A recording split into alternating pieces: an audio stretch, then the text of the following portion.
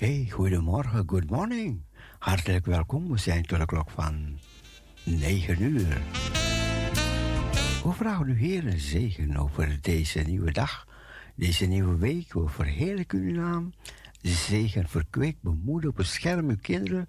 Leid ons de dag door, de week door. In Jezus' naam. Amen. Amen.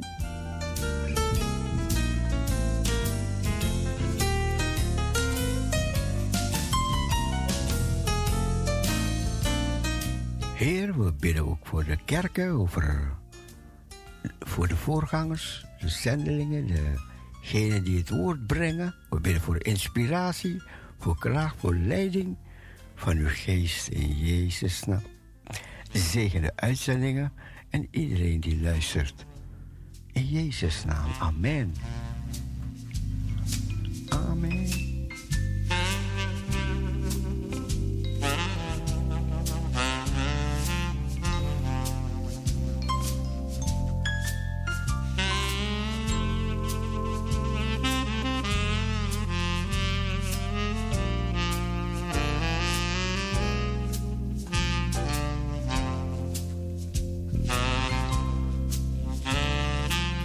We gaan luisteren naar zondagmorgen melodieën.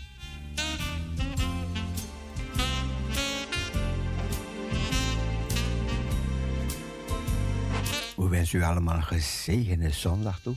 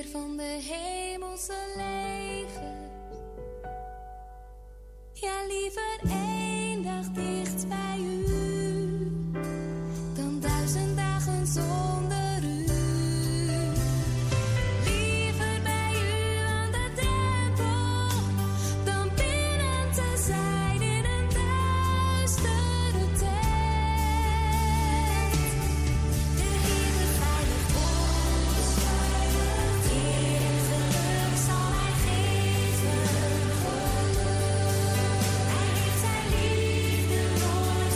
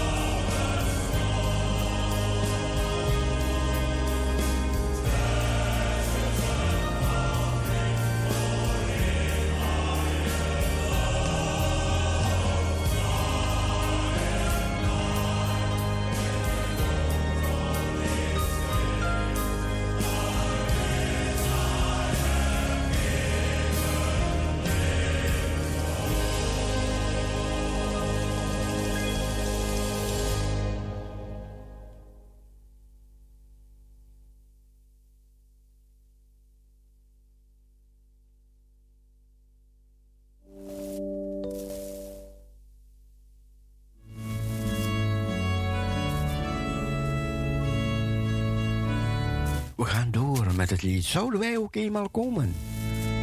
Goedemorgen.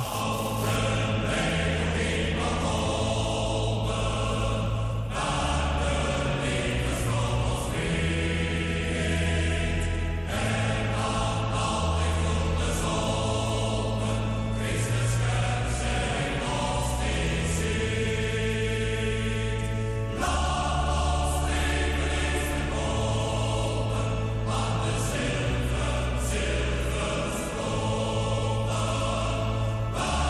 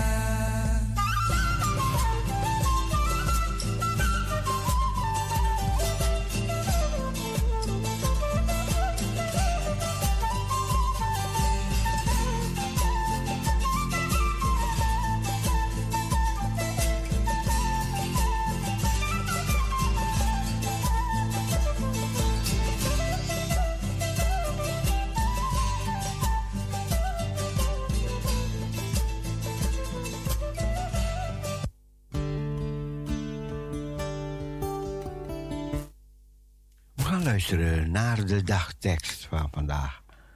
De dagtekst. Die komt eraan.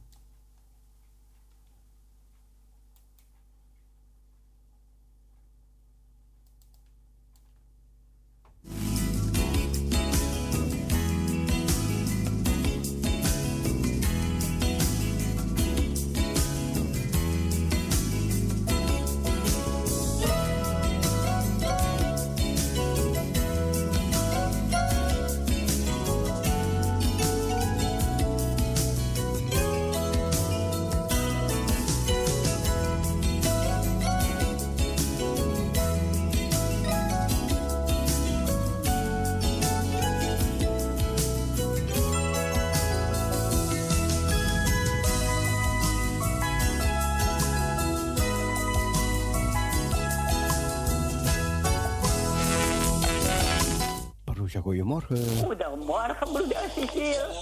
Good morning. Good morning, good morning. Morgen. Namaste. Bon dia. Bon dia, bon dia. Ja, broeder Cecile. Ja. Ja, we zijn er weer. We zijn weer wakker. We danken God dat hij ons weer wakker heeft gemaakt vanmorgen. Ja, broeder Cecile. Ja, vandaag is zondag de 10e. Ja. Broeder Cecile, God is onze rots. Hij omringt ons met zijn kracht. Ja. Hij maakt onze voeten als die van de hinden en doet ons op de hoogte staan. God wil ook aan ons licht geven in het donker. Ja, broeder Cecile, hebt u goed geslapen? Kort. Oh, kort. U was nog bezig, zeker. Ja? Ja. Nee, ik werd wakker en dan kon ik niet meer slapen. Het gebeurt ook, broeder Cecile. Ja. Soms kan ik de hele dag niet slapen. Je ligt wakker. Ik weet ook niet wat het is, maar we moeten wakker opstaan 's morgens. Ja, dat is belangrijk, ja? Ja, broeder Cecile. Nou, dan ga ik de dagteksten van vandaag voorlezen. De dagtekst die komt uit de weektekst. Die komt uit Psalm 103, vers 2. Prijs de Heer mijn ziel en vergeet niet één van zijn weldaden. Prijs de Heer mijn ziel en vergeet niet één van zijn weldaden. Psalm 103, vers 2. En uit Genesis 41, vers 52. God heeft mij vruchtbaar gemaakt in dit land waar ik zoveel te voortduren heb gehad. God heeft mij vruchtbaar gemaakt in dit land waar ik zoveel te voortduren gehad. Waar ik zoveel te voortduren heb gehad. Genesis 41, vers 52. En uit Romeinen 5, 3 tot 4. Wij prijzen onszelf gelukkig onder alle ellende, omdat we weten dat ellende tot volharding leidt, volharding tot betrouwbaarheid en betrouwbaarheid tot hoop. Wij prijzen onszelf gelukkig onder alle ellende, omdat we weten dat ellende tot volharding leidt, volharding tot betrouwbaarheid en betrouwbaarheid tot hoop. Romeinen 5, vers 3 tot 4. En een lied uit Johannes de Heer, 9:34, vers 3. Uw beloften zijn betrouwbaar. Daar wil ik op blijven zien. Trouw zijt gij aan uw beloften, dierbare Jezus, redder en vriend. Jezus, Jezus, ik geloof u, hoe betrouwbaar is uw woord. Jezus, Jezus, dierbare Jezus, ik weet dat gij mij steeds verhoort. Ik herhaal, uw beloften zijn betrouwbaar. Daar wil ik op blijven zien. Trouw zijt gij aan uw beloften, dierbare Jezus, redder, vriend. Jezus, Jezus, ik geloof u. Hoe betrouwbaar is uw woord. Jezus, Jezus, dierbare Jezus. Ik weet dat gij mij steeds verhoort. Amen, broeder Cecile. Amen. Ja, dat was de weektekst, de dagtekst, de leertekst en een bijbehorend lied. Ik weet niet als u dit lied zo snel kan vinden, broeder Cecile, maar als het kan, Johan de Heer 9:34. Als het kan, kunt u voor iedereen afdraaien die op luisteren zit. Hoe heet het? Ja. Uw beloften zijn betrouwbaar. Daar wil ik op blijven zien. Trouw zijt gij aan uw beloften. Dierbare Jezus, redder en vriend. Komt uit Johannes de Heer 9:34. Maar het zit de stroken van het lied 3. Ja, als u het vindt hoor. U bent van alle markten thuis. Wat u zegt is prima. Ja. Ja hoor. Nou, ja, broeder Cecile, dan wil ik iedereen nog groeten die op luisteren zit. Iedereen die naar de kerk gaat, goede aandacht. U ook, broeder Cecile, een gezegende draaitijd, een gezegende dag. Bogo, bogo, blessie voor iedereen. Ja? Ja hoor. Goed dan, broeder Cecile. Goed. Oh ja, dag. Fijne dag. Ja, dank u wel. Denk u aan de thee? Ja. Is goed, ja. Doei. Doei.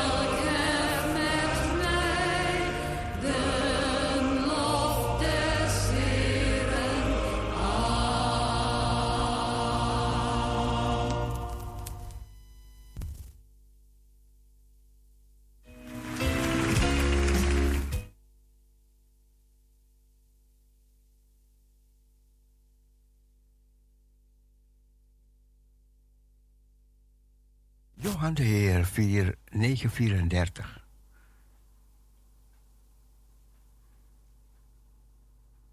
Het komt eraan.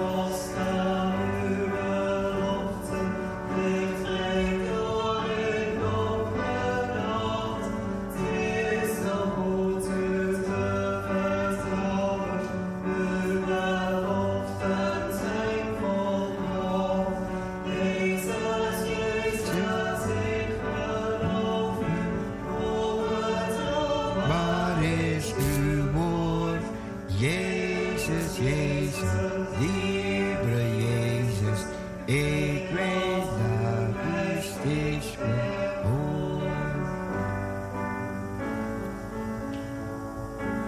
Uw beloften zijn me trouw, maar ook waar ik naar u mag zien, eeuwig trouw aan uw beloften.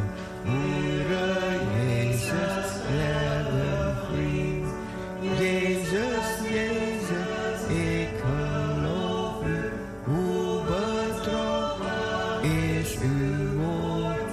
Jezus, Jezus, lieve Jezus, ik weet dat steeds verhoort. Ik weet dat u steeds mij verhoort. Jezus, Jezus, dierbare Jezus. Halleluja, halleluja, amen en amen.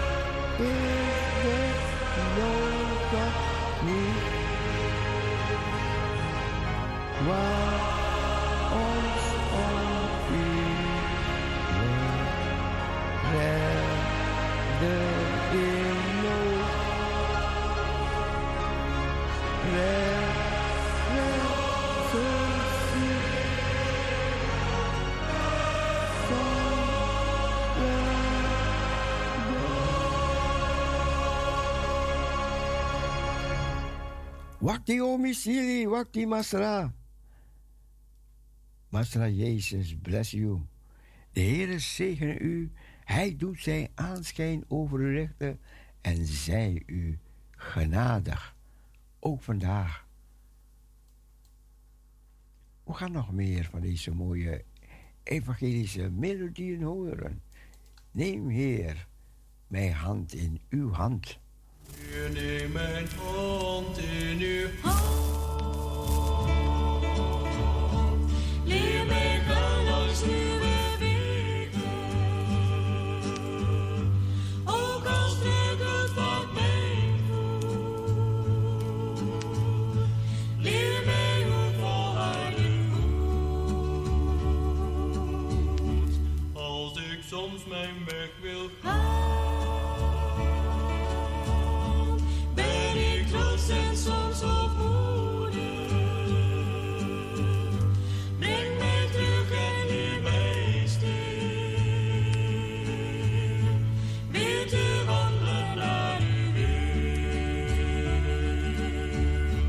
Breng mij naar het beloofde land, leer mij uw weg te gaan in liefde. Laat mij omhoog zien in mijn twijfel, dat u naast mij staat.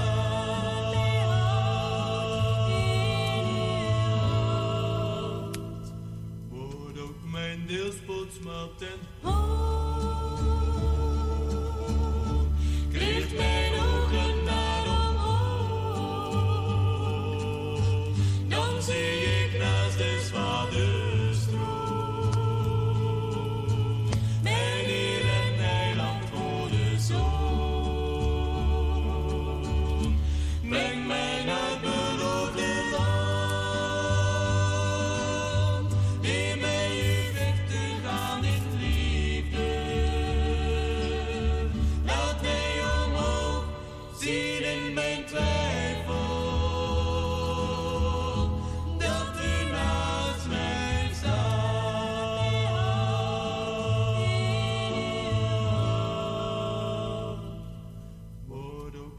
deelspotsmaat en hoon. Richt mijn ogen naar omhoog, dan zie ik naast des vaders troon mijn Heer en Heiland God de Zoon.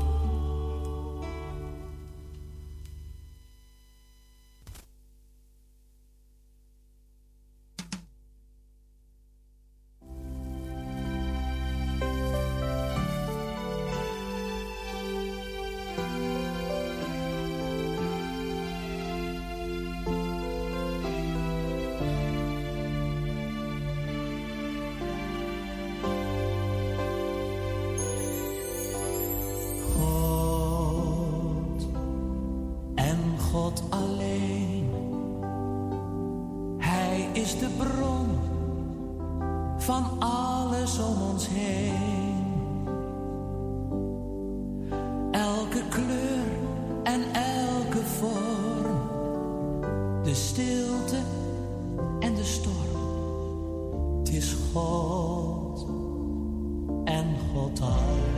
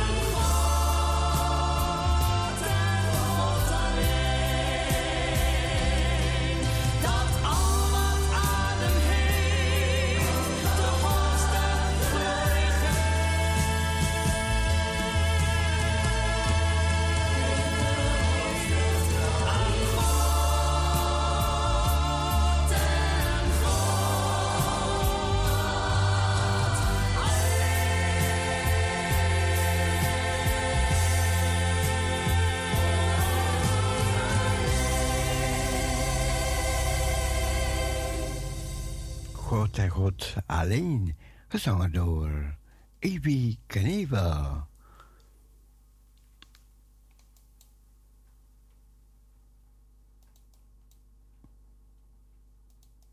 Kom, laat ons zingen vandaag.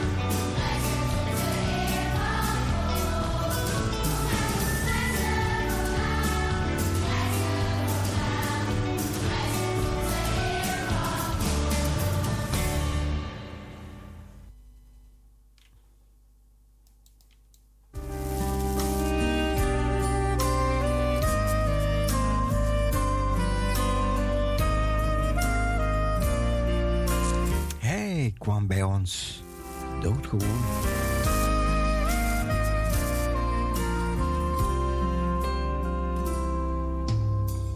Hij kwam bij ons heel gewoon. De Zoon van God als mensenzoon. Hij diende ons als een knecht. En heeft zijn leven afgelegd. Zie onze God, de koning knecht. Hij heeft zijn leven afgelegd. Zijn voorbeeld roept om te dienen iedere dag. Gedragen door zijn liefde en kracht. En in de tuin van de pijn verkoos hij als een lam te zijn, verscheurd door angst en verdriet. Maar toch zei hij, uw wil geschied. Zie onze God, de koning knecht. Hij heeft zijn leven afgelegd. Zijn voorbeeld roept om te dienen iedere dag. Gedragen door zijn liefde en kracht.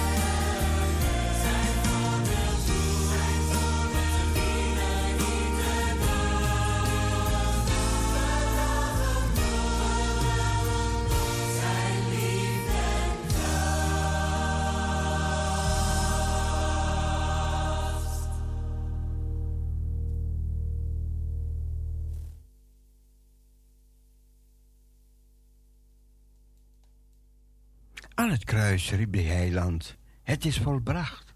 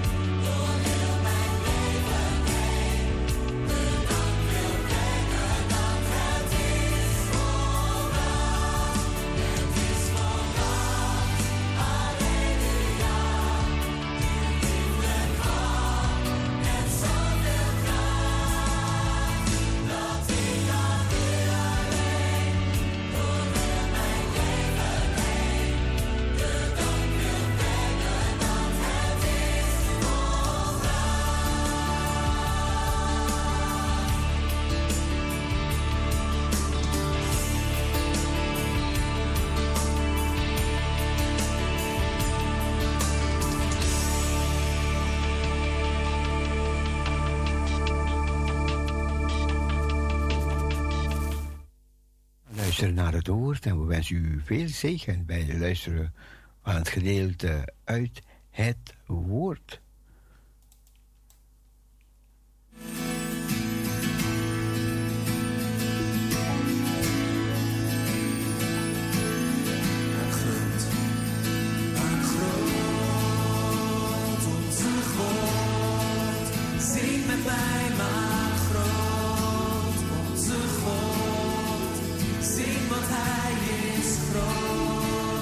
Zo groot, onze God.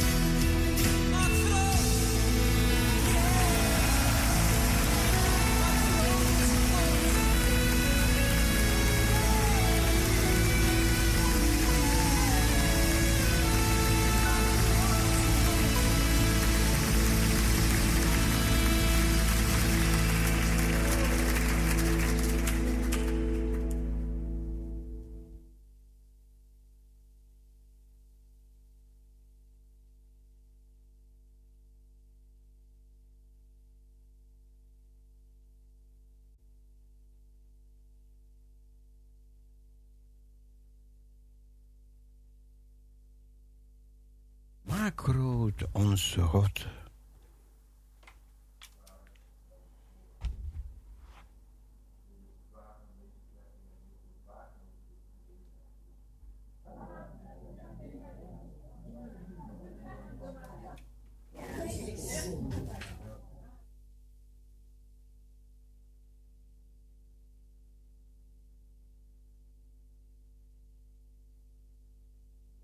Even kijken. Even kijken hoor, we zijn even...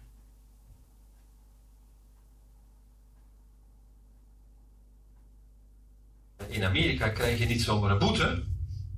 Maar in Amerika moet je al gauw voor de rechter komen. En die collega van mij was een hele bekende. En iedereen die wist van... Oh jongens, hij moet voor de rechter komen, want hij heeft te hard gereden. Hij moet een bekeuring betalen. Toen kwam hij voor de rechter...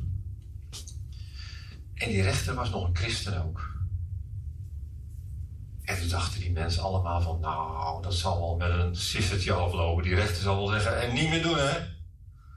Niet meer doen, niet meer te hard rijden in de bebouwde kom. Maar ja, mag een rechter dat zomaar doen? Mag een rechter zeggen... Ja, je bent een vriendje van me, dus dit keer geen boete? Nee, hè?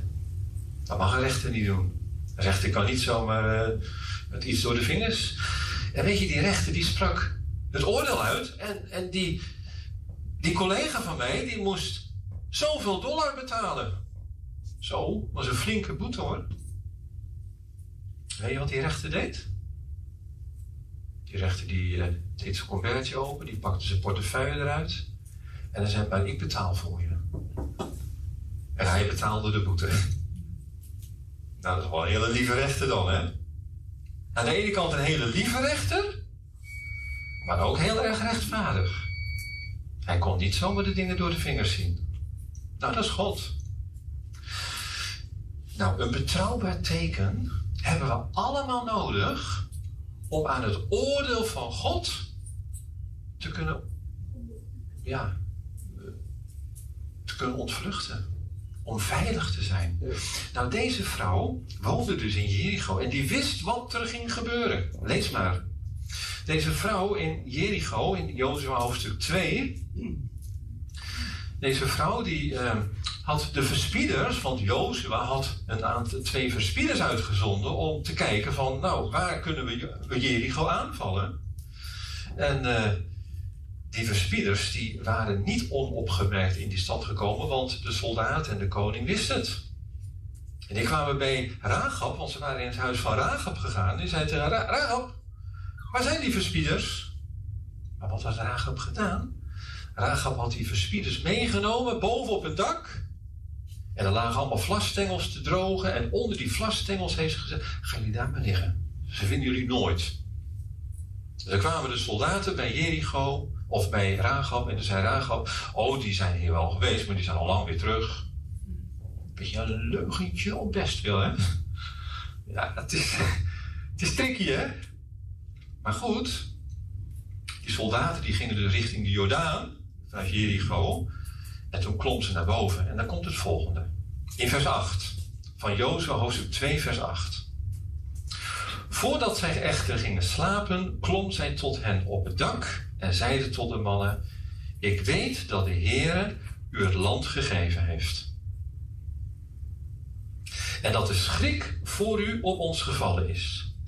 En dat alle inwoners van het land voor u sidderen. Want we hebben gehoord dat de Heere de wateren van de Schelfzee voor uw ogen heeft doen opdrogen. Ja, ze zijn door de Rode Zee getrokken. Wat een groot wonder. Toen gij uittocht uit Egypte en wat gij gedaan hebt aan de beide koningen der Amorieten aan de overzijde van de Jordaan, Sichon en Og. Nou, jullie hebben waarschijnlijk nog nooit van koning Og gehoord, hè? Een Amoriet. Een vijand van Israël. Hebben jullie wel eens van Goliath gehoord? Hoe groot was Goliath, denk je? Weet jij hoe groot het Goliath was? Denk je? Wat denk je zo ongeveer? Meer dan 3 meter. Ja, inderdaad. Ruim 3 meter. Hij had een speer, die leek wel een beetje op een boom. Nou, maar deze Og, er waren al meer in die tijd, hè, want toen de verspieders vanuit Mozes bij Hebron kwamen, toen zagen ze dat er heel veel Enakieten waren. En een soort reuzen, hè, die groot waren. Echt grote mannen. En deze Og, die had een bed. Een ijzeren bed. Het moet wel een heel sterk bed zijn. En dat bed, dat was 4,5 meter lang. En 2 meter breed. Nou, dan kan je wel nagaan hoe groot dat deze meneer Og was. Er waren reuzen. En de Israëlieten die vochten tegen die reuzen. En ze hebben ze overwonnen. En de mannen in Jericho dachten, oh nou zijn wij straks aan de beurt. Nou, Rahab die zei, we hebben het allemaal gehoord. En toen we dat hoorden, staat er in vers 11, bleef er bij niemand meer enige moed over, want de Heere uw God is een God van de hemel boven en de aarde beneden. Nu dan zweer mij toch bij de Heere, dat aangezien ik u een weldaad bewezen heb, gij ook aan mijn familie een weldaad zult bewijzen. En geef mij een betrouwbaar teken. Als gij mijn vader, mijn moeder, mijn broers, mijn zusters en al de hun in het leven zult laten en ons van de dood zult redden. Geef mij een betrouwbaar teken. Die mannen, als je dat iets verder leest, dan staat er in vers 14, toen zeiden de mannen tot haar, wij staan met ons leven voor uw borg, indien gij deze onze zaak niet rugbaar maakt. Wanneer dan de Heer ons het land gegeven heeft, zullen wij uw dankbaarheid en trouw bewijzen. Daarop liet zij hen met een touw door het venster naar beneden, want het huis was gelegen op de buitenzijde van de stadsmuur, zodat zij op de muur woonden. En dan staat er dat ze de 2 mannen uit het huis lieten. En dan staat er in vers 21, zij nu zeiden, zoals gij gezegd hebt, zo zal het zijn. Daarop liet zij hen gaan en ze gingen heen en zij bond het scharlakenkoord aan het venster. Geef mij een betrouwbaar teken. Prachtig, dit stukje. Weet je, ik weet niet of je dat ooit wel eens begrepen hebt, maar hier staat Israël op de grens om de belofte van God in bezit te nemen. God had het beloofde land aan Israël beloofd. En nu staan ze op het moment dat eindelijk de belofte van God in vervulling gaat. Geweldig. Dat ging toen gebeuren. Maar weet u dat het nog een keer gaat gebeuren? Weet u dat Israël op het moment, op dit punt staat dat God zijn belofte aan Israël voor eens en voor altijd in vervulling laat gaan? Want Israël is verdreven uit zijn land. Maar Israël heeft zijn land weer teruggekregen. De Joden keren weer terug naar hun eigen land. De woestijnen bloeien weer, de steden worden hersteld. Het is geweldig, want naast de moeilijkheden die Israël ervaart, nu op dit moment helemaal, toch ziet dat God met Israël zijn plannen uitwerkt. En ik wil u dit vertellen vanmorgen. God staat op het punt om zijn plannen met Israël in vervulling te laten gaan. We leven wat dat betreft in profetische dagen. Zonder meer. Maar voordat God dat gaat doen, moet er eerst iets anders gebeuren. Voordat God tot zijn doel komt met zijn volk Israël en hij als koning in Israël, in Jeruzalem gaat regeren, moet er eerst een andere belangrijke zaak afgehandeld worden. Want er staat in de Bijbel, dan zal eerst de gemeente van Jezus Christus van deze wereld weggenomen worden. Wij noemen dat de opname van de gemeente. Dan moet God eerst tot zijn doel komen met de kerk. En dan pakt hij de draad met Israël op. Wat nou zo wonderlijk is, dat is dat hier in de geschiedenis van Israël, hier in Jozua 2, in dat hele boek, ineens een heel hoofdstuk gewijd wordt aan een heidense vrouw. Aan nota bene een hoer. Nou, er staat in de Bijbel zelfs dat er Jezus zegt: de hoeren en de tollenaars zullen u voorgaan in het koninkrijk. Nou, dat was natuurlijk het zeerenbeen van Israël, hè? Weet je wat hier zo mooi is? De geschiedenis van Rahab is de geschiedenis van de kerk. De geschiedenis van Rahab wordt zo tussen de geschiedenis van Israël ingeschoven. Het komt er tussenin. Dat hele hoofdstuk 2 over deze vrouw. Eerst moet Rahab geëvacueerd worden. Eerst moet Rahab gered worden uit het oordeel, voor het oordeel van God. En dan komt God tot zijn doel met Israël. Begrijpt u dat? Dat is de geschiedenis van Rahab. En daar gaan we met elkaar over nadenken. God geeft ons een belangrijk teken. Een betrouwbaar teken. Nou, even jongens en meisjes. Jullie weten dat allemaal wel. Als nou de zon schijnt en er komen ineens hele donkere wolken en het gaat regenen, terwijl de zon blijft schijnen, wat krijg je dan te zien in de lucht? De regenboog. Precies. En in de Bijbel staat dat God ons dat teken gegeven heeft. Een betrouwbaar teken. Het teken van de regenboog. Laten we eens over lezen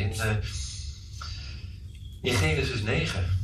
Daar vind je het teken, het betrouwbare teken van de regenboog. Niet zomaar een teken. Nee. Laat het maar lezen in vers 12. Het teken van de regenboog. Daar staat in vers 12 van Genesis 9. En God zeide: dit is het teken van het verbond dat ik geef. En dan moet je eens kijken, 5 keer komt in dat stukje voor het woordje tussen. Tussen mij en u en alle levende wezens die bij u zijn. Voor alle volgende geslachten. En dan komt er iets heel belangrijks in vers 13. Dan staat er: mijn boog. Mijn boog stel ik in de wolken. Van wie is die regenboog? Wie is die mijn? Wat denk je, van wie is die regenboog? Wie heeft die regenboog gegeven? God, hè? God zegt: mijn boog. Weet je hoe die regenboog eruit ziet? Ja, natuurlijk. Natuurlijk weet ik wel hoe die regenboog eruit ziet. Nou, dat is even een hele belangrijke quizvraag. Hoeveel kleuren heeft de regenboog? Ja, dat is nog een moeilijke vraag. Je weet wat de regenboog is, hè? Maar hoeveel kleuren heeft de regenboog? 7. Wie zei dat? Zo. Dan kijk je zeker wel eens op internet bij natuurkunde of nou, inderdaad, 7 kleuren.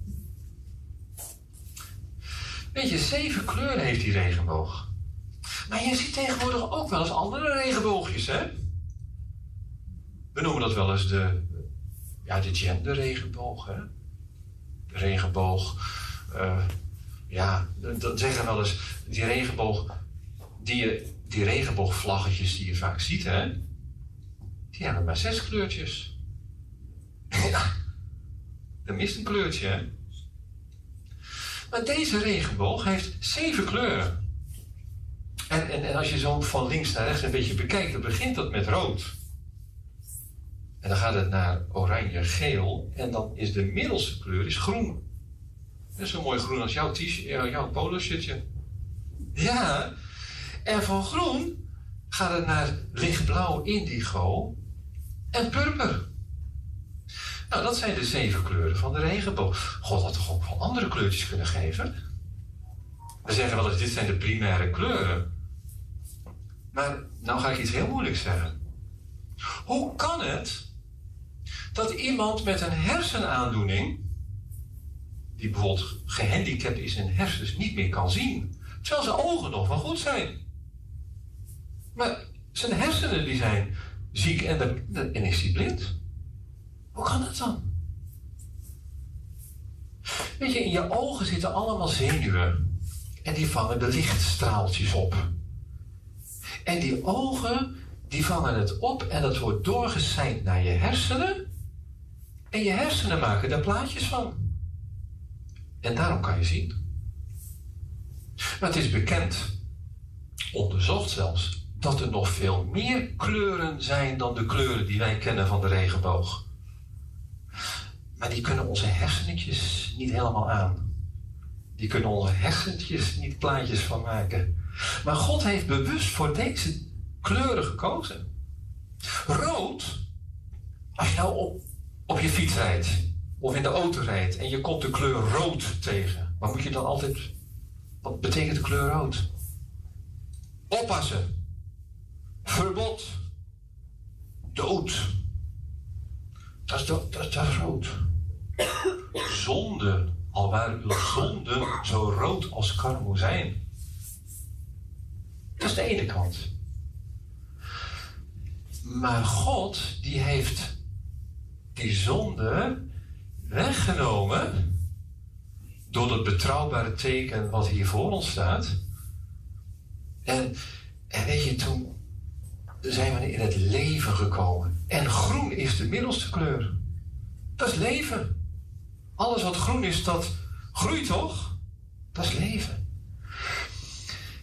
En dan helemaal aan de andere kant van de regenboog heb je purper. Ze hebben Jezus een purperen mantel aangedaan toen ze hem als koning wilden plagen. Purper is in de Bijbel altijd een beeld van: ik ben koning, heerschappij. En het beeld van de regenboog is: God heeft de dood en de zonde overwonnen en heeft ons leven gegeven om voor eeuwig met hem te kunnen heersen. Wat een betrouwbaar teken. Mijn boog stel ik aan de wolken. En weet je, ik vind het zo erg dat de mensen tegenwoordig die boog van God als het ware afgepakt hebben en er een heel andere betekenis aan gegeven hebben. Zo van diversiteit. Je mag er zijn. Dat is helemaal niet de betekenis van deze regenboog.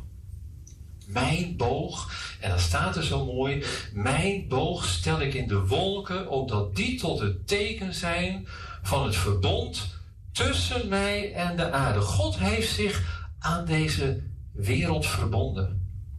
En dan komt er in vers 14 een heel belangrijk vers. Wanneer ik dan de wolken over de aarde breng en de boog in de wolken verschijnt, zal ik mijn verbond gedenken.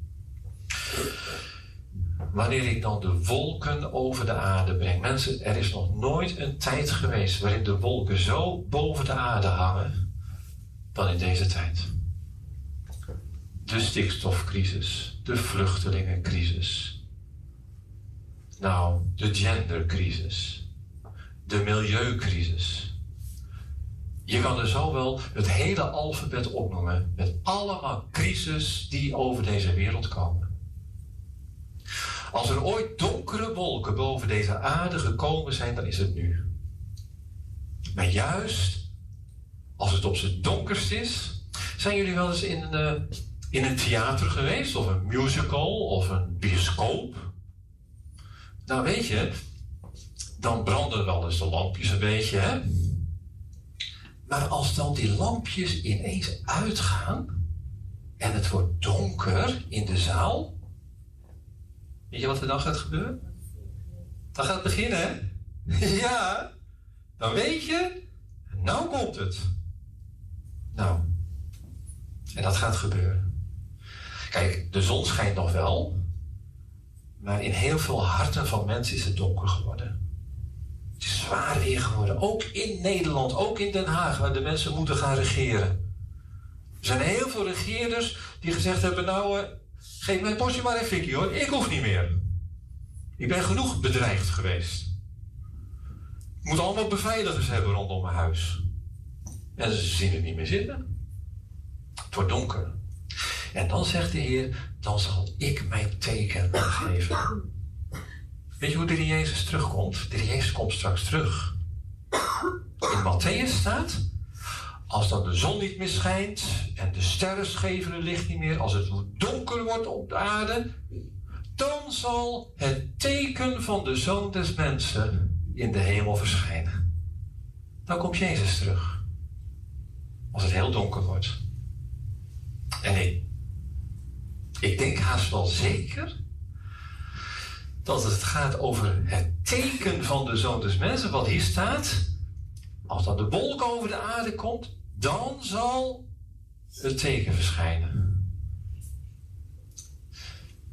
Als nou in het Oude Testament God zich openbaart, bijvoorbeeld in Ezekiel 1, dan staat er dat de heerlijkheid van God was als de boog die verschijnt in de regentijd. Met alle kleuren erbij. Zo was de heerlijkheid van God. En als de Heer Jezus terugkomt, dan kan het niet anders dan dat deze boog, ja, niet alleen 180 graden, maar 360 graden. Een cirkel. Een regenboogcirkel, helemaal compleet. Met Jezus in het middelpunt. Dat is het teken van de Zoon des Mensen zal komen. Als het donker wordt. Nou, dat gaat gebeuren. Dat staat hier al in Genesis hoofdstuk 9. Dan staat er, dan breng ik de boog in de wolken. En ik zal mijn verbond gedenken dat tussen mij en u en alle levende wezens van alle vlees bestaat. Zodat de wateren niet meer tot een vloed zullen worden om al wat leeft te verderven. Als de boog in de wolken is, dan zal ik hem zien.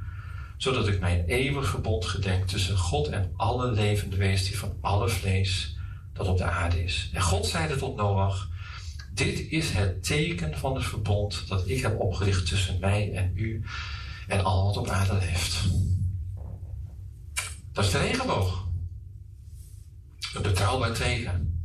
Voor jou, maar ook voor mij. Maar daarin weet je dat God wil dat alle mensen behouden worden. Toch?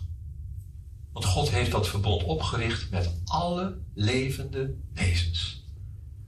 En het kan nooit bestaan dat er een of andere predikant kan zeggen, ja, maar het is niet voor jou. Het is maar een heel klein select gezelschap wat God uitverkoren heeft. Nee, God wil, staat er in de Timotheusbrief, dat God alle mensen wil behouden. Tweede, een belangrijk teken. Kijk u maar in Exodus 12. In Exodus 12. Daar hangt hetzelfde oordeel niet alleen over Egypte, Jericho, maar nu ook over Egypte. Egypte dat onder het oordeel van God terechtgekomen is. En alle eerstgeborenen die zouden moeten sterven. Alle andere plagen, de 9 plagen, die troffen alleen het land Egypte. Met uitzondering van de provincie Gozen. Want daar woonden de Joden. Daar woonde Israël. Maar dit oordeel, dat ging ook zelfs door naar het land Gozen, waar de Israëlieten woonden. Die moesten ook beschermd worden. En ze konden maar op één manier beschermd worden tegen de dood. En dat staat in vers 13 van Exodus 12. En het bloed zal u dienen als een teken aan de huizen waar gij zijt. En wanneer ik het bloed zie, dan gaat het oordeel voorbij. Een betrouwbaar teken. Het bloed van het lam. Het bloed van het lam waardoor zij veilig waren. Wanneer ik het bloed zie. Kennen wij ook dat bloed? Nou, we hebben net het bloed of de wijn gedronken. En als je de wijn drinkt, dan zeg je daarmee, Heer Jezus, dank u wel dat u dat lam was dat voor mij geslacht is. En dan breng je als het ware dat bloed aan op de deurposten van je leven. En dan ben je veilig. En als jij in dat gelooft wat Jezus voor ons aan het kruis gedaan heeft, dan is als het ware dat bloed aan jouw leven, aan jouw deurpost gesmeerd. En dan gaat het oordeel aan jou voorbij. Sommige mensen denken wel eens van, nou, weet je, ik zal God een pleziertje doen. Ik zal in God gaan geloven. Of ik zal mijn ouders een pleziertje doen om mee te gaan naar de kerk. Of ik zal die dominee een pleziertje doen om naar de preek te komen luisteren. Ze denken dat we op die manier God kunnen plezieren. Maar dat is het evangelie niet. Het gaat niet om die dominee of het gaat om jouw redding. Want zonder dat bloed van de Jezus Christus ben je reddeloos verloren. Geef mij een betrouwbaar teken. Je hebt het bloed van de Jezus Christus nodig, het lam, wat in plaats van jou het oordeel droeg, gestorven is. En zo bleef het volk van Israël in leven. En precies op dezelfde manier vraagt Rahab nu, geef mij ook een betrouwbaar teken. Geef mij ook dat betrouwbare teken waardoor ik in het leven kan blijven. En in plaats van het bloed aan de deurpost hing zij het gelaken koord aan haar huis. En dat was voor haar het bewijs, het oordeel treft mij niet. 2 dingen die heel mooi zijn. Die verspieders, die gaven aan Rahab hun woord. Ze hadden een mondelinge toezegging gedaan. Nou, dat is toch voldoende? Nee, ze kreeg ook nog een betrouwbaar teken. Wij hebben de mondelinge toezegging van God. In het woord van God. Maar we hebben ook een betrouwbaar teken. De tekenen die hier vanmorgen voor ons staan. Geef mij een betrouwbaar teken. Het laatste. En ik zou er nog veel meer over kunnen zeggen. Maar dan kom je in Ezechiel 9. Misschien wel goed om het toch ook even te lezen. Ezechiel 9. Ja, dat is best wel een beetje een moeilijk hoofdstuk hoor. Want in Ezechiel 9, daar krijgen we te maken met Jeruzalem. En Jeruzalem is de stad die God uitgekozen heeft om daar te wonen. Dat moet een heilige stad zijn. Een stad waar de tempel stond. Nou, als u Ezechiel 9 en Ezechiel 10 leest, dan ziet u daar ook dat de Heere God die in Jeruzalem woonde en als het ware zichtbaar was door die wolkkolom die ook in de woestijn vooruit ging, de Shekinah, de heerlijkheid van God. Dan staat er dat deze wolkkolom die hief zich op en die ging naar de drempel van de tempel. Even later gaat hij naar de drempel van het hele tempelcomplex. En even later gaat hij naar de poort die op het oosten uitziet en verdwijnt naar het oosten. Hier zien we dat de God van Israël afscheid neemt van zijn eigen stad. En zich niet meer thuis voelt.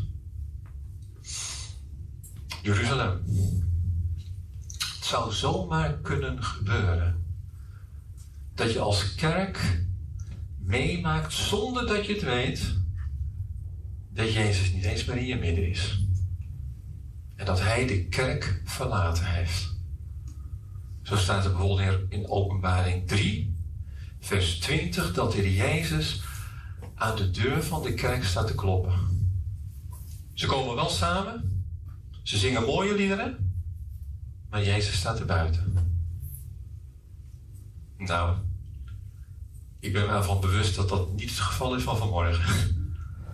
Maar dat we mogen weten dat hij in ons midden is. Dat hij hier is. Maar Jeruzalem leeft in zonde. Ze gingen de hemelkoningin aanbidden. Ze gingen allerlei zonden toelaten die gewoon daar binnen geslopen waren. En God voelde zich niet meer thuis. Zo zelfs dat Jeruzalem onder het oordeel van God terecht kwam. En toen kwamen er 6 mannen, 6 engelen. En die kregen de opdracht om door Jeruzalem heen te trekken. En iedereen die ze aantroffen te doden. Vreselijk zeg. Maar er was 1 engel. Die had een pen bij zich. Een schrijfkoker. Was een schrijver. En dan staat er in vers 4 van Ezechiel 9. En de Heere zei tot hem, trek midden door de stad, midden door Jeruzalem en maak een teken op de voorhoofden van de mannen die zuchten en kermen over de gruwelen die daar in Jeruzalem bedreven worden. Nou, deze engel die krijgt dus de opdracht om door Jeruzalem te gaan en te ontdekken welke mensen het moeilijk hebben met de gang van zaken in Jeruzalem en die God trouw willen blijven. En dan pakt die engel zijn viltstift. Hoe hij het gedaan heeft, weet ik niet hoor. En zei, kom eens hier. Zet een tekentje op je voorhoofd. Nee, geen tattoo hoor. Maar gewoon een tekentje. Misschien zichtbaar voor God en onzichtbaar voor de mensen. Ik weet het niet. Maar ze worden wel getekend. Een tekentje op je voorhoofd. In het Hebreeuws, weet je wel, die letters in het Hebreeuws, die hebben allemaal helemaal verschillende vormen. Hè? In het Hebreeuws staat hier voor het woordje teken, een teken op je voorhoofd, staat daar letterlijk het woordje taf. En taf, dat is de laatste letter van het Hebreeuwse alfabet. Bij ons is dat de Z, hè? Maar in Israël is het de taf. En dat is wel heel wonderlijk. Als mensen de naam van God wilden aanduiden, zetten ze gewoon een tafteken. Het einde. De onuitsprekelijke naam van God. Het tafteken. Weet je hoe het teken eruit zag? Ja, ik heb het hier niet. Ja, kijk. Zo zag dat teken eruit. Het tafteken in die tijd. Het heeft wel wat veranderingen gehad. Maar dat was het tafteken. De laatste letter van het Hebreeuwse alfabet. Later, zo ongeveer 300-400 voor Christus, ging dus dat kruis, dat tafteken een beetje veranderen. U weet, Nederlands is ook een levende taal. Dat wordt ook een beetje anders soms. En dan ging dus dat kruis een beetje draaien. En als je dat kruis draait, dan krijg je een X-teken. En de X is in het Grieks weer de eerste letter van Christus. Het echte teken. Maar er is iemand anders vandaag die niet alleen de regenboog gekaapt heeft, maar ook dat X-tekentje gekaapt heeft. Elon Musk. Twitter. De X'jes. Ja. Zou dat een teken zijn wat betrouwbaar is? Is Twitter betrouwbaar? Ik denk het niet, hè? Nou, wat ik zo mooi vind, dat is dat deze mensen in Jeruzalem werden gered van het oordeel, omdat zij het kruis op hun voorhoofd droegen. Het kruis. Het teken waardoor zij behouden werden. Nou weet je, dit is het betrouwbare teken. Het kruis. En het is toch zo wonderlijk dat in het Oude Testament, al zo'n 600 jaar voor Christus, dat kruis in Israël al een belangrijke rol speelde om behouden te worden. Voor velen nog verworpen, voor velen een aanstoot, maar eens zullen ze het kruis aanvaarden en zien wie zij doorstoken hebben. Het kruis. Mag ik aan u vragen? Kent u dat betrouwbare teken ook in uw leven? Schuilt u daar ook achter? Achter dat kruis? Achter het bloed van Christus? Ja, er zal een tijd komen dat er iemand anders rondgaat in deze wereld die zegt, ja, maar ik wil wat anders op je voorhoofd zetten. Ja. Er staat in Openbaring 13 dat iemand anders een andere naam op je voorhoofd wil zetten. Jij weet het wel, hè? Het teken van het beest, hè? En dat teken van het beest is 666. Kleurtjes van de regenboog, hè? Van de diversiteit. 6 kleurtjes, hè? Ja, dat is het teken van de antichrist. En weet je hoe dat komt? Omdat er een beeld gemaakt wordt. En dat beeld gaat leven. Dat beeld beïnvloedt de hele wereld. Dat beeld gaat de wereld controleren zelfs. Of je wel dat teken van het beest wil dragen. Jullie kennen ook wel eens via internet, via sociale media de influencers, hè? Er zijn influencers Mensen die heel veel invloed uitoefenen over de hele wereld, die hebben soms wel miljoenen volgers. Mensen die elke dag op internet moeten kijken om naar deze influencer te kijken. En ze worden beïnvloed. Maar ja, die influencers die worden ook wel eens een beetje moe. En die zien er tegenop om elke dag maar weer opnieuw iets te posten. Ja, daar hebben we het volgende voor gevonden. We kunnen nu influencers zelf creëren. Dat zijn ze niet echt. Maar het zijn gecreëerde influencers die nu al wereldwijd volgers hebben. Ze bestaan niet echt. Maar ze hebben wel heel veel invloed. En als ik in Openbaring 13 lees over dit wat er gaat gebeuren, dat er zo'n beeld gemaakt wordt wat zelfs gaat leven en wat de mensen gaat beïnvloeden. Ja mensen, dan zijn we al wel heel hard op weg. Hè? Dat is wel heel dichtbij. Mensen, we leven in de eindtijd. We gaan niet naar de eindtijd toe, maar we zitten er middenin. En God komt tot zijn doel met Israël. Maar voordat je het weet, is het moment aangebroken dat Rahab uit Jericho geëvacueerd wordt. De gemeente weggenomen wordt. En als dat gebeurt, ja. De mannen zeiden tegen Rahab: Rahab, je moet zorgen dat je je hele familie in jouw huis brengt. En dan was het op dat moment maar 1 huis wat gered werd. Er staat in de Bijbel over de kerk van Jezus Christus: wij zijn het huis van God. En er is maar 1 huis. En in dat ene huis, daar mogen wij hem horen. Zorg ervoor dat je niet het huis uitgaat. Want dan word je alsnog getroffen. Zorg ervoor dat je in dat huis blijft. Want daar is redding. Zorg ervoor dat je nooit zo ver komt dat je zegt: ik heb de kerk niet nodig hoor. Je kan wel zonder kerk geloven. Want dan heeft Satan je precies waar die je wil hebben.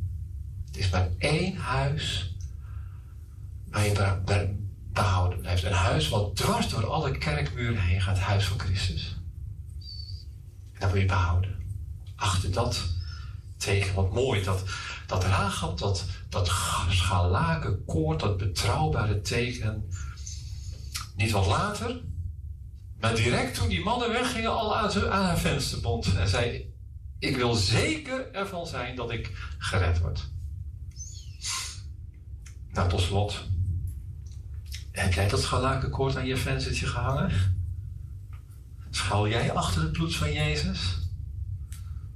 Dan ben je behouden. Amen. Ik dacht nog, ja, misschien is het mogelijk om dat te zingen hoor. 197 uit Johannes de Heer. Het staat ook in opwekking. Volle verzekering, Jezus is mijn. We hopen dat u geleerd hebt uit het gedeelte van dit woord.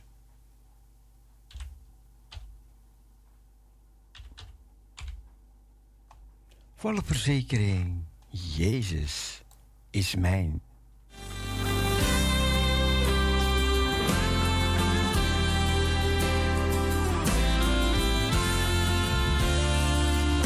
De spreker was Theo Niemeyer. Volle verzekering, Jezus is mijn. Wat schenkt dat rust aan het volgzaam gemoed. In hem zal ik zalig steeds zijn.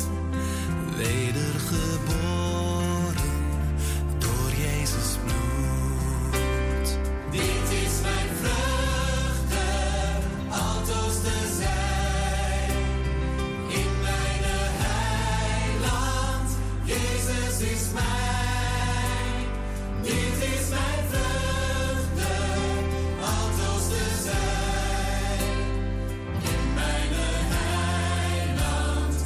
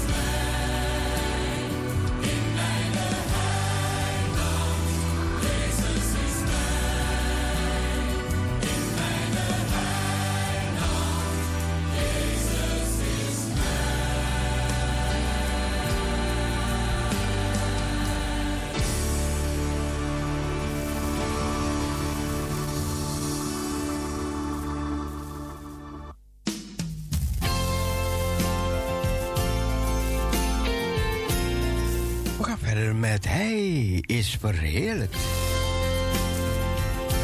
Goedemorgen Niels.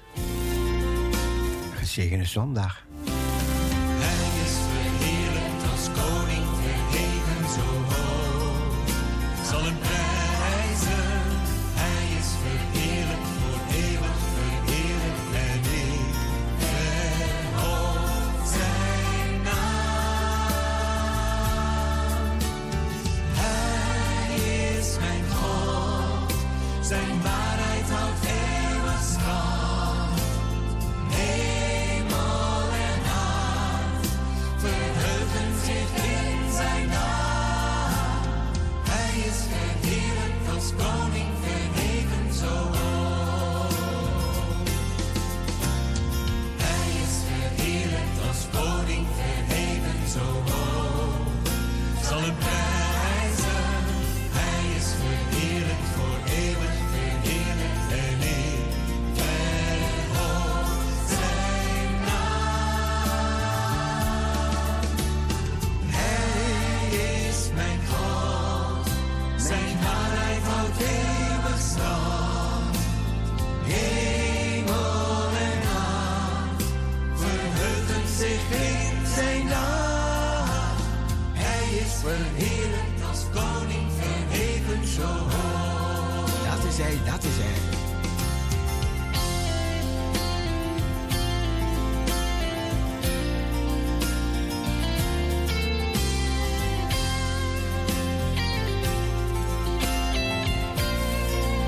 Hij is verheerlijk, hij is verhoogd. Onze eeuwige Vader, onze sterke rots. Hij is mijn God, zijn waarheid houdt eeuwig stand. Hemel en aard verheugen zich in zijn naam. Hij is verheerlijkt als koning, verheven zo hoog. Amen, amen, amen. Hij is verheerlijkt als koning, verheven zo hoog. Ik zal hem prijzen. Hij is verheerlijkt als koning, verheven zo hoog. Ik zal hem prijzen. Hij is verheerlijkt voor eeuwig, verheerlijkt en ik verhoog zijn naam. Hij is mijn God, zijn waarheid houdt eeuwig stand. Hemel en aard verheugen zich in zijn naam. Hij is verheerlijkt als koning, verheven zo hoog. Hij is verheerlijkt als koning, verheven zo hoog. Hij is verheerlijkt als koning, verheven zo hoog.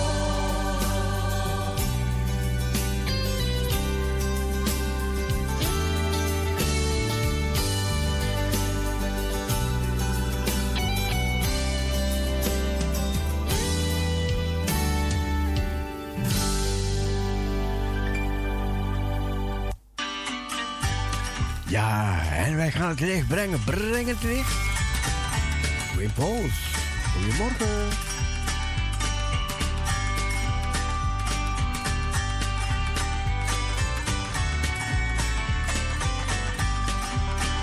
Breng het licht aan hen die nog in donker zijn. Breng het licht. Breng het licht. Breng het licht aan al wat zondig is onrein. Breng het licht. Breng het licht. Breng het licht. Het evangelie licht. Breng het licht. Oh, breng het licht aan het volk dat nog voor Satan zweeft. Breng het licht, oh breng het licht. Miljoenen wachten op het woord van God. Breng het licht, breng het licht. Oh, ga heen en predik Jezus hoogstgebod. Breng het licht, breng het licht. Jezus smeekt, oh breng het volle licht tot hen.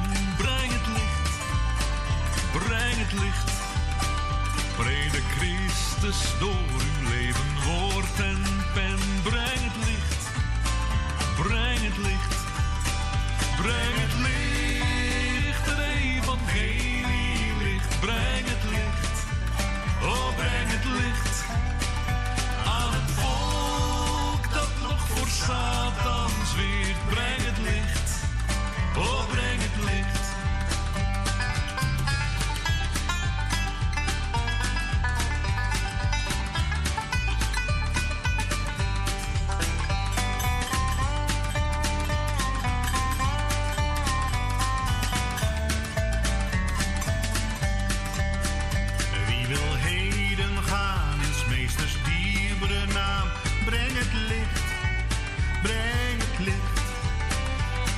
Scharen ons rondom zijn gloriefaan. Breng het licht, breng het licht, breng het licht, het evangelie. Breng het licht, oh, breng het licht aan het volk dat nog voor Satan zweert. Breng het licht, oh, breng het licht, breng het licht, het evangelie. Oh, breng het licht aan het volk dat nog voor Satan zweert. Breng het licht, oh, breng het licht, breng het licht, oh, breng het licht. Ja, breng het licht, oh, breng het licht. Breng het licht. Niels, breng het licht. Jeannette, breng het licht. Ik zing een liedje voor jullie. Hoort moeders herderstemmen zijn, die daar weer klinkt in de woestijn. Roepend het schaap dat angstig krijgt, en om des herders liefde schrijft.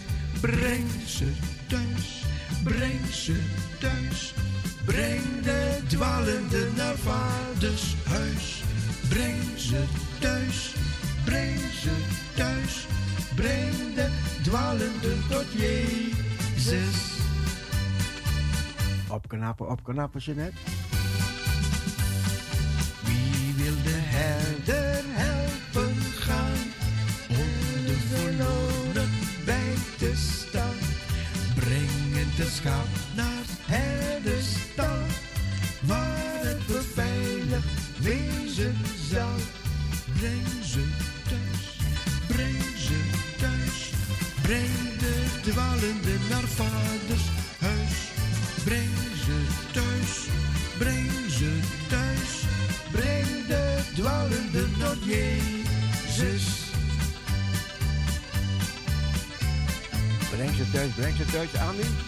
In de woestijn hoor ik hun klacht. Zij zijn verleid door Satans macht.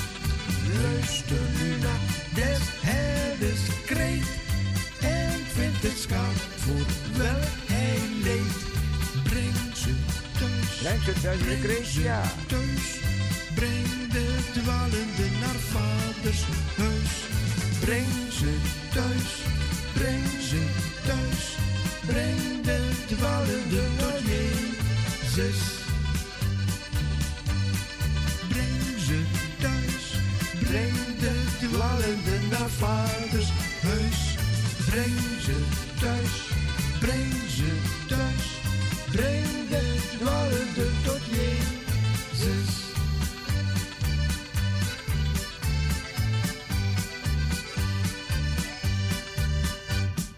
Ja, breng ze thuis. We hebben de opdracht gekregen het evangelie te brengen. Breng ze thuis. Breng het naar Jeruzalem, Judea, Samaria en tot het uiterste der aarde, zegt de heiland. En we zijn gehoorzaam en dat willen we ook doen. Ja, die heiland vraagt het en wij doen het. En niet anders. Zondagmorgen melodieën. Hij kent mijn naam.